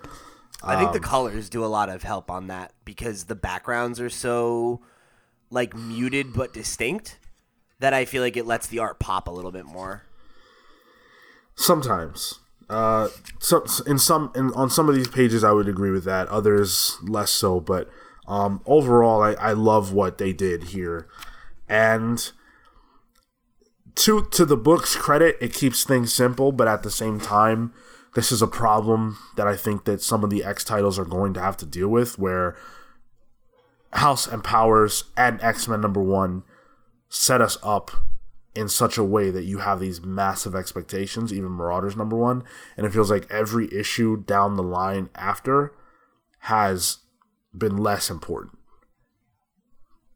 And not everything can be X-Men or House or Powers. I get that. It's an expectation shift that I guess I need to do in order to let go of the feeling of like, well, is this essential? Mm-hmm. So. Yeah, because I think to your point, not everything is and not everything can be right, and that's fine. You know, if the book is good, the book is good.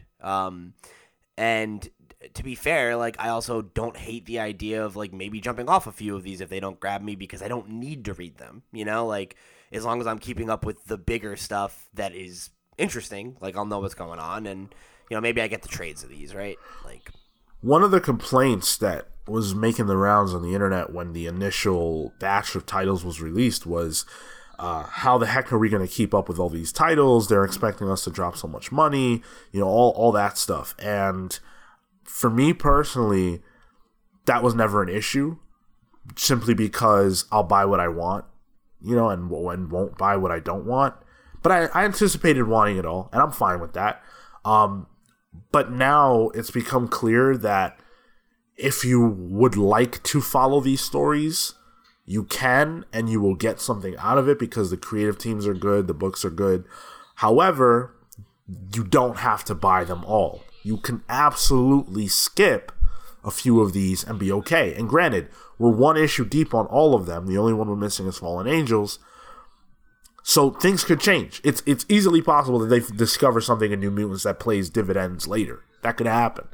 But as of now, it's not the case. So it feels like a smaller story. Yeah. Absolutely. And those are welcome. Which makes sense, too. I mean, these are smaller characters. Right. You know? I did also just want to call out again, because I think there are a few pages that really worked for me. The first two pages about Wolfsbane's, that's really hard to say, possessively. Well, why are you saying Wolfsbanes? Is that her name? It's Wolfbane? Yeah, it's Wolfsbane, actually. Yeah, it is Wolfsbane. So I was trying to say Wolfsbanes. I got you. About her resurrection and then like her just having this like very quiet moment like in this like super idyllic environment. It's just a really nice couple of pages. You know, that picture of her just like sitting there, just appreciating the day. I'm just like, it's just so nice to see the X-Men even have that option. You know? Yeah. Yeah. And I'm really glad to see this. She was killed in a way that pissed off a lot of people, and there was a lot of controversy surrounding her death. So for her to just be back and, you know, kind of shed all that and have her just be good after, because she died in a really traumatic way, to have her be back and just be good is awesome. Yeah, absolutely. So I enjoyed this issue. I'm interested in following it moving forward, at least for the at the onset. But I think it's pretty clear that this doesn't necessarily have the heat that X-Men and Marauders did. Yeah, for sure. So let's move on to probably the most controversial of all the titles that have released so far. X-Force #1. Now, X-Force #1 is a really, really interesting book. Benjamin Percy, Joshua Cassara, Dean White. It's gotten a lot of hate. And me personally, I don't get it. I really, really enjoyed this book. I did not understand why people were so angry. Yeah, I went into it with a set of expectations because I saw so much negativity about it, you know? And in some places confusion. And to me, like, it was pretty clear, like, where this fits into the broader, like, story of what's going on, and I think it has some pretty interesting implications, don't you? Yeah, I mean, absolutely. I can't even begin to imagine what it is that people, like, what did you think this book was going to be, right? Because one of the complaints was, there's a lot of violence, and it's just like a typical violent X book. Okay, yeah, it's X-Force, right? So that's what happens in X-Force. X-Force is a violent X-Men book. Right. So I didn't understand that. And then there was, the X-Men are fighting the Court of Owls now. Okay, so any group that wears masks is just the Court of Owls at this point? Yeah, come on. You know, there was just a lot of, like, nitpicky stuff that, frankly, doesn't even merit a response. That's just frankly, just dumb. Yeah, I gotta agree with you, man. You know, and like, I don't know, dude. Like, I'm a pretty discerning reader. Like, I'm quick to call bullshit. Like, we both liked that last issue, and we like picked it apart. Like, I don't have those same criticisms about this issue. I really don't. This is one of my favorite of the relaunch. Actually, I think if I had to pick 3 books to follow, this would be one of them. Yeah, of the books that have released so far, for me, I go X-Men, Marauders, and this, without question. So it opens with this meeting of these, like, you know, human supremacists, this new human supremacist group, and Domino's there, and she's undercover. They basically have to take blood in order to make sure that everyone there is human, which is a crazy way to make that determination. I feel like you could do that some other way. I don't know. But Domino gets found out, and she ends up being the catalyst to how the Reavers later end up getting on Krakoa and tricking Krakoa into not killing them, or not, you know, the defense system's not activating. So I didn't totally understand that. Right. I'm assuming they used her blood to do that. Yeah. Was there another explanation there, or is that just like... No, I don't think there was. I think you either... It was one of those things you either picked up or not. I do feel like that could have been better explained. But there is that moment where he says, "We require blood." Yeah, the second time. Yeah, and it's a dual thing where it's like, okay, we're gonna kill you, right? But we're also gonna, like, use you At least that's how I took it. That was how I took it as well. And then the fact that she hasn't been on the grid, I was like, okay, so she's dead. Yeah. And that was another thing that was really, really controversial, and people were very fast to point out that why should anyone care about the death or violence in this issue if these characters can be easily resurrected? And I mean, okay, like, I guess so the characters can easily be resurrected. They still died. It still hurts. It's still like death. That's not cool. It's not like she was still beaten to death and had her blood drained by a bunch of cultists. Like, that's traumatic, you know? That's awful. And I definitely had strong feelings because I care about Domino. It's not like, oh, well, okay, whatever, she'll live. When Wolverine gets hit by a nuclear bomb, do you just go, okay, whatever? No, you know he's going to come back, but damn, though, that hurts. Yeah, and to me, it's funny because to see people complaining, oh, why do we care? The death doesn't matter. Death never fucking matters in superhero books, for starters. Or not never, but fucking real rarely. So that is already like a moot point as far as I'm concerned. Like, to me, I actually think it's more interesting because Hickman has built a machine in universe that makes it make sense why they can come back from the dead, and every time that they come back, they know it and acknowledge it, and it's directly impactful on their character. Right. That makes it a million times more interesting and more impactful than any other Marvel or DC mainstream superhero death generally is. Because it's like, oh, they're dead for 6 months, and then here's some bullshit, they're back. No, it's like, no, like, they're dead because they're fucking soldiers who are going to die and live again. And guess what? That has really interesting implications.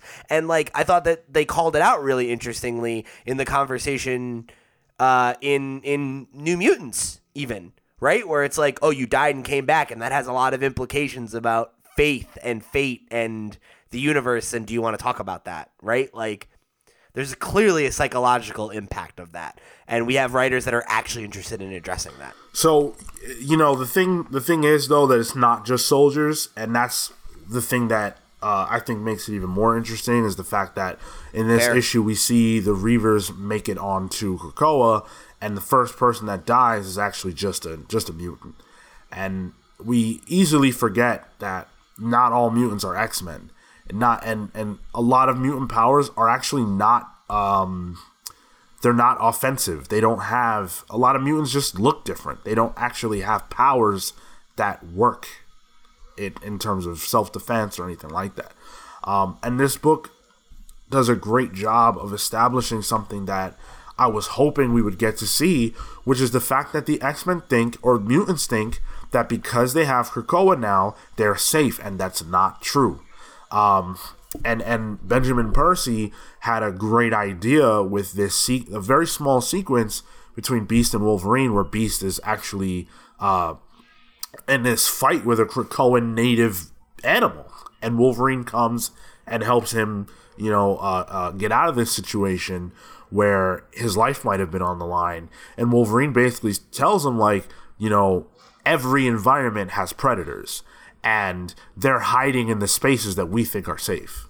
That I thought that dialogue was so good, like and I think specifically coming from Wolverine, I really appreciate it, because Wolverine is a soldier and a warrior and a survivor, and like he's never gonna totally relax. Mm-hmm. And like that is like so important. And I love the way he says, every flower-filled meadow's got a hawk or a wolf or a snake lingering nearby waiting for a taste. Yeah, and like, of course, right? They've built an island paradise and shut it off from the world. You thought nobody was going to come and try to take a piece of that for themselves? Mm-hmm. Exactly. Yeah.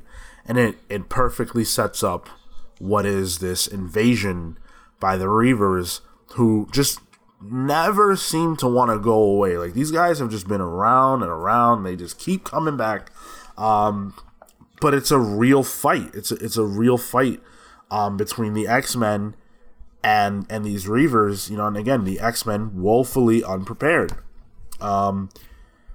before I move on, because there is a major thing that does happen, I want to call out a character who gets a spotlight here that really hasn't been touched on too much, who I really enjoyed, is Black Tom Cassidy. Yeah. So this issue confirms, at least in my mind, something that we weren't quite sure about, or maybe I'm not remembering. But way back in Powers of 10, there was a character who Krakoa, right? But was also a mutant, and that was this guy. That was Black Tom. Pretty sure. That would make sense. Yeah. He's got Krakoa like growing all over him now and everything. So the thing with Black Tom is that his secondary mutation ended up being plant-based a long time ago. So I remember that whole thing. Yeah. Yeah, so Jonathan Hickman integrated that into his character now. Something that, kind of went under the radar after a while. But that's clever. I really loved his use here because Black Tom is not traditionally a hero, and they gave him a role that I really appreciated, and I love the moment between him and Professor X, where Professor X, he's kind of telling him like, "Hey man, this is we're too loose," and Professor X is like, "All mutants are to be trusted," and I think that that's such a dangerous thought. Oh my god, yeah, that there's no bad mutants. It's like that's never true about anyone. Yeah. But I guess we can move on and talk about the big moment in the book, which is Professor X is shot and presumably killed by the Reavers. Yeah. And then Wolverine just absolutely loses it. Yeah. He went berserk. Yeah. Like he guts that dude like a fish. Like it's bad. And that shot of of Jean like trying to stop him and then she's like yelling, I was like, oof, you can like feel it, you know? And then they just cut to him and he's just covered in blood, like oof. Yeah, rough. Really rough.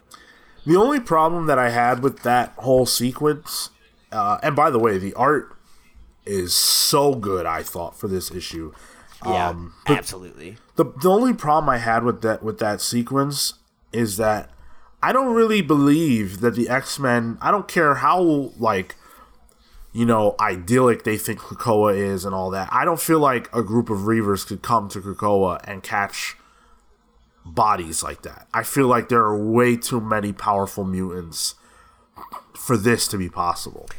The only thing that made me think that it made sense is that it's a very isolated incident. Granted, they kill a bunch of people, but they go right into a main area where people are living and shoot a bunch of people that are, presumably, civilians. They're not X-Men.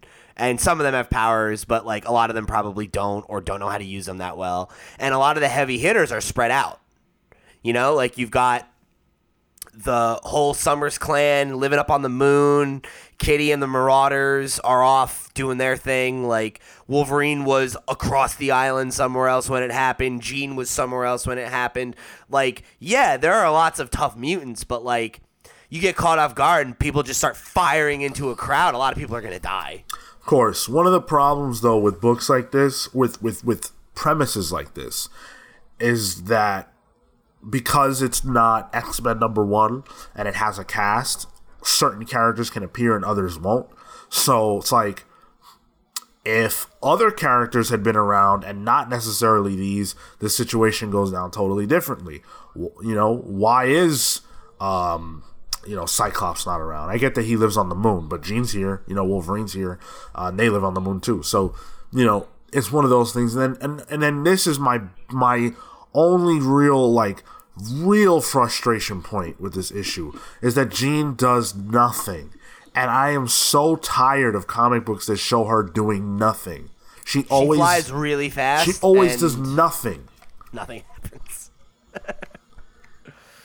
Yeah, no, you're right. I mean, she says some cool shit that one time, kind of, but that's about it. Yeah. I did want to refocus on the art. This is a gritty-looking book. Real gritty, which fits, of course, X-Force perfectly. I love the way that the Marauders were depicted. We got a quick appearance by the Marauders. I thought that was really cool. That boat was like fucking so beat to shit. Yeah. It's like covered in barnacles and like it looks like a piece of trash. Joshua Cassara is not an artist that I'm familiar with. He served up some lineal U this time around. Energy wise, I got that, but a cleaner style than what U typically does. Less harsher lines. More filled out faces more often. I really, really appreciated that. And then the colors, man. Dean White is such a god when it comes to colors. They really pop.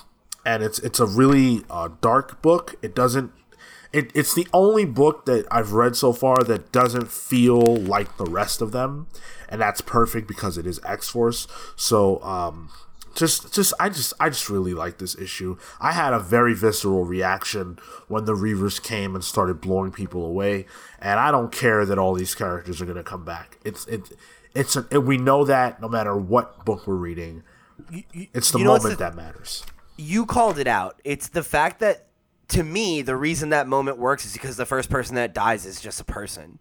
And like, what's the first thing that happens, right? Like, she's just, like, you see, she's just having a conversation, with like a friend, and and then she gets shot, and you cut to her child still holding her hand, and she's bleeding out, and she's mama, like that kid's gonna remember that forever. Like, that's a real thing that happened. It doesn't matter that she's gonna come back from the dead,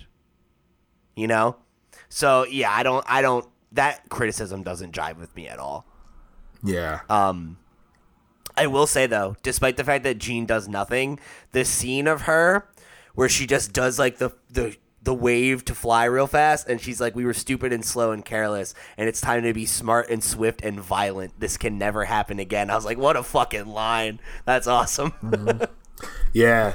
And Benjamin Percy, I've never read anything that he's written, and I don't know his chops, but this was a strong opening for him. Yeah, considering I'm not really familiar with this creative team at all, like, it's a real good first impression for me. Yeah. I like this issue a lot.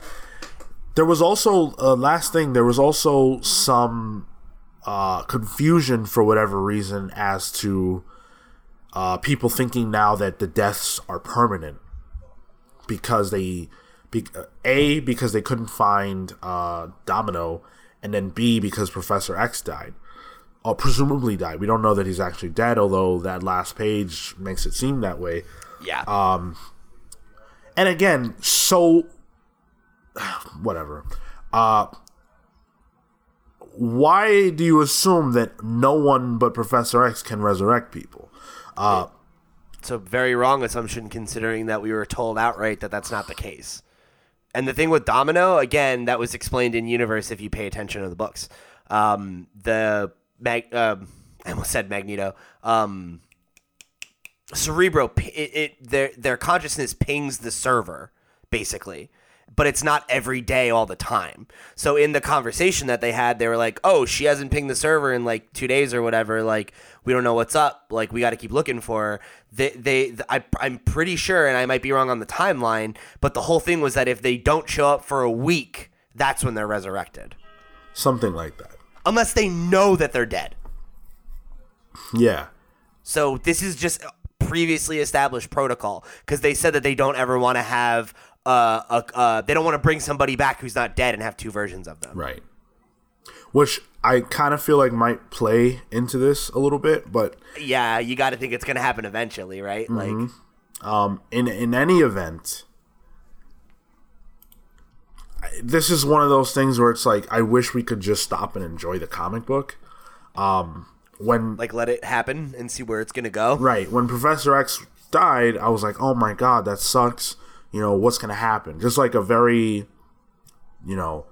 just going with the book response. Then I go onto Twitter and see what other people think, and it's like, oh my God, this doesn't make any sense. How are they going to resurrect people? Is death permanent now?